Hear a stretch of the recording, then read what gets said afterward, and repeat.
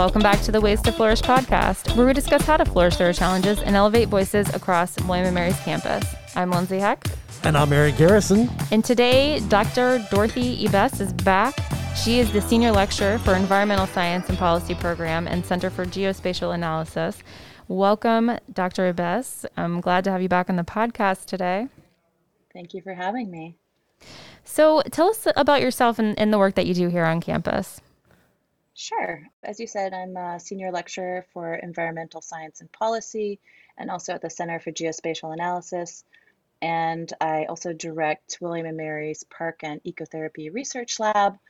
The PEARL, as we call it, PERL, is the campus lab I direct along with a number of very passionate and talented William & Mary students. And our mission is to cultivate nature-connected communities that foster mental health, sustainability, and environmental stewardship. And we do this primarily in three ways. So first, by conducting interdisciplinary, use-inspired research that enhances this understanding of the connection between mental health and nature engagement, and also applying current research to inclusive campus projects and programming that support diverse students in both spending more time in nature and with nature and developing a meaningful relationship with the natural world. And finally, one of the major goals of the lab is to train the next generation of diverse green space and ecotherapy practitioners, researchers, and advocates. So every semester, I have a number of students in the lab. Right now I have 8, and I've had over 40 in the past 8 years I've been running the lab at William & Mary. Wow. That's wonderful. And you've got a nature symposium coming up. Can you tell us a little bit about what it is that you're hosting at the end of the month? Sure. So the Campus Nature RX Network is a network of professionals from 28 campuses, ranging from large universities to small liberal arts colleges across the United States. So we at the Parks and Ecotherapy Research Lab are co-hosting the National Symposium for what we call CNRX this month, along with my colleagues at Cornell, University of Maryland, and Calvin University. The symposium is free, it's open to the public, and it will be held virtually on October 22nd from 12 to 5 p.m. Eastern. The meeting is particularly geared towards people interested in starting or expanding campus nature programs, just curious about the movement and wanting to learn more, and or looking to network with like-minded people. So anyone who is interested can learn more and register for the free Zoom event at campusnature.com. Oh, can I ask a question? Yeah, of course. Because I'm not going to be here I'm going to speak at another conference. What if we can't attend? Is there anything for those of us who can't attend that we could do? Definitely. Well, the entire recorded presentation will be available on the same website, campusnature.com, probably a couple weeks after the event. Thank you. What are some of the campus projects that you're most excited about? For the Parks Research Lab? Yeah. The Campus Green Space Map is a series of 10 interactive maps that display location and details for over 100 outdoor spaces on or near the William & Mary campus, where you can get your daily dose of nature, doing activities that you perform every day, like studying, eating, playing sports. It also includes maps for fun activities to help you get outside more. So there's a tree tour, a birding map, and a campus explorer map. And the map is available on the official William & Mary app in the Healthy Together module under Tools and Resources. And it's also accessible online at campusgreenspace.wm.edu. Another project I'm excited about is our Campus Park RX program, which has been taken mostly online since COVID began. So in a couple of weeks, you'll be able to actually submit a form to get prescribed or referred to a park in the area, depending on your preferences for types of spaces, the amenities you want, how you plan to access the space, how far away you want it to be, etc. So you'll be able to do that right online and get one of our park ambassadors to literally give you a prescription for a park space to help you find new park spaces in and around campus. I'm also very excited that recently my co-producer and I released our documentary short film, which is called Nurture with Nature. You can watch this film and learn more about it at nurturewithnaturefilm.com, or also it is accessible through the parksresearchlab.com website. So this is a film we produced over the last several years. It includes footage from William and Mary students that also collaborated in a Reevely Fellowship course with myself and my co-producer, Tanya Stadelman. We also have the William and Mary campus bird scavenger hunt and map project. So hopefully that's going to be coming out in next semester or next year. That is a map of birding spots on campus, a physical map you can pick up with a booklet to help you go out and find birds on and around the campus area. I think those are pretty much the biggest projects we have going on right now, in addition to research projects, which is kind of a different thing. Would you like me to talk about those as well? Sure, absolutely. Please. Sure. Recently, I published a paper with Kathy Forstell in Psychology, and that one was Campus Green Space and Meditation on College Students' Moods. So that can be accessed on our website. There's also a recent paper called Green Space Ecotherapy Interventions about the stress reduction potential of green microbreaks. I am right now working on revisions on a paper with my collaborators at Cornell called Barriers to Nature Engagement by Youth of Color. That is forthcoming hopefully this year or early next year. We're also working on a book chapter called Best Practices for Engaging Youth of Color in Parks, Green Spaces, and Nature Sites. And there's a few other papers that are a little bit older that you can access on our website as well. Finally, there's a new project we are working with in collaboration with Dr. Singh at Aid Data, looking at nature on campuses and how they correlate to mental health statistics. And we'll be using Nature Quant software, which is a really interesting software package, and working with that company to conduct that research. So we feel good when we're outside. You're collecting evidence to prove that why this is the case. Why exactly do human beings need contact with nature? Yeah, so really decades of research is pointing to this undeniable consensus that time in and around nature is beneficial to human mental health and well-being. There's literally hundreds of studies showing that engaging with nature and being in nature and having nature around you makes you more productive and happy and optimistic. It can make you feel less stressed and anxious and depressed, less lonely. Time in nature has been shown to reduce blood pressure, levels of the stress hormone cortisol. It helps clear your mind when you feel overwhelmed or kind of fuzzy-headed, like when you've spent a long time concentrating on something. It's really helpful to just look outside or look at a plant or take a short walk, and it's been shown to improve your mood.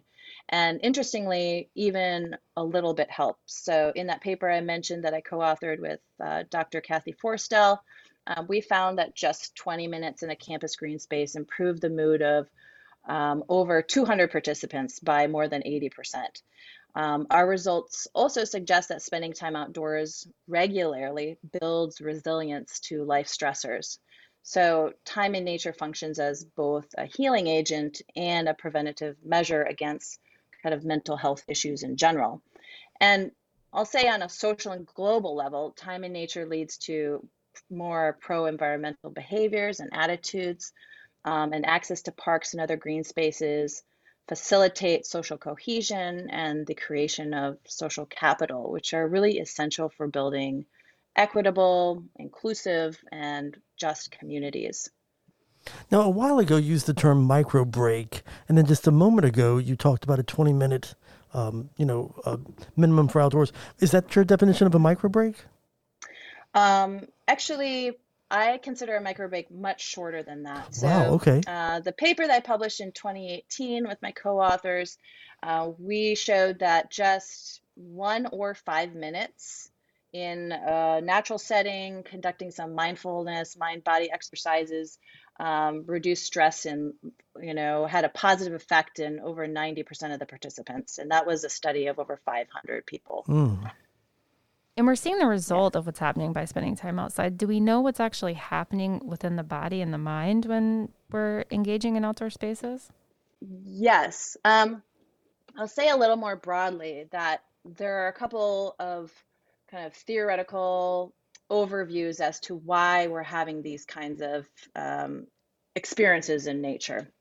So, one of them is the biophilia hypothesis, which is that because we evolved in nature, it makes us feel comfortable and content and secure and calm.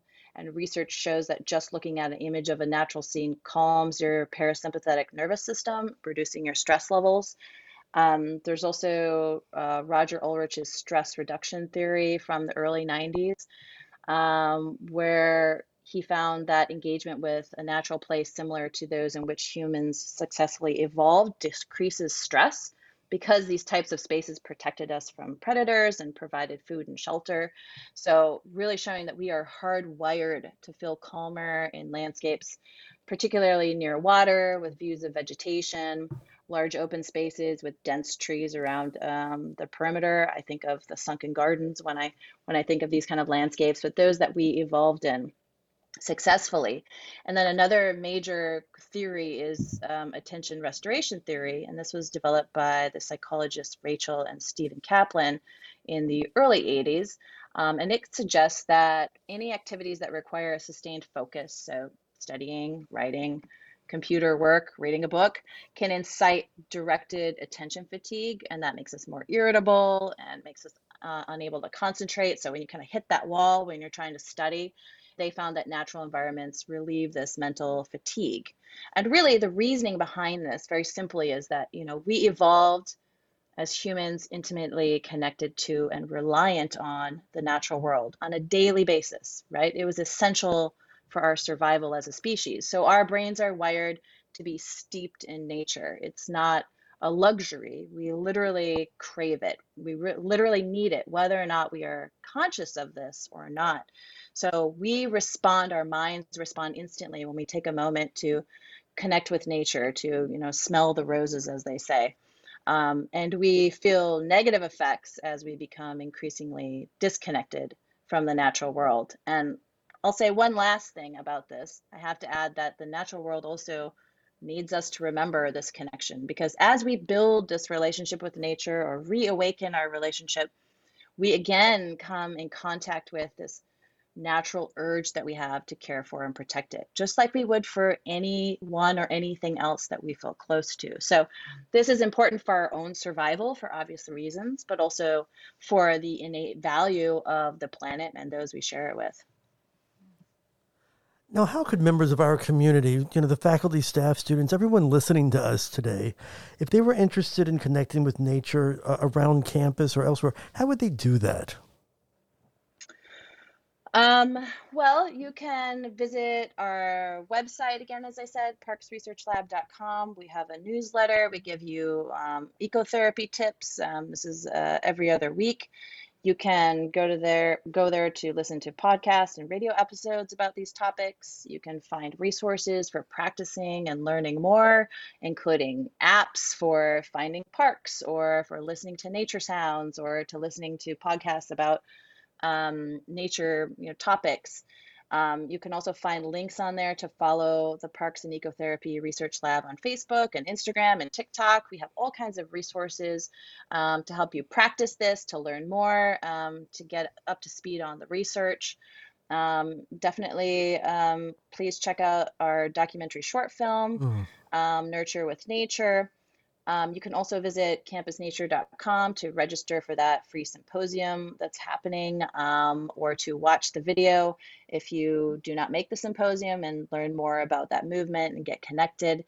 And of course, people on the William & Mary campus should definitely check out the campus green space map. As I said, it's on the official William & Mary app under Healthy Together, or also on the campusgreenspace.wm.edu website. And if there's anything that our listeners could take home with them today, what is that you would offer to them? Yeah, so of course there's so much I could say here, but I'll share a couple of main takeaways.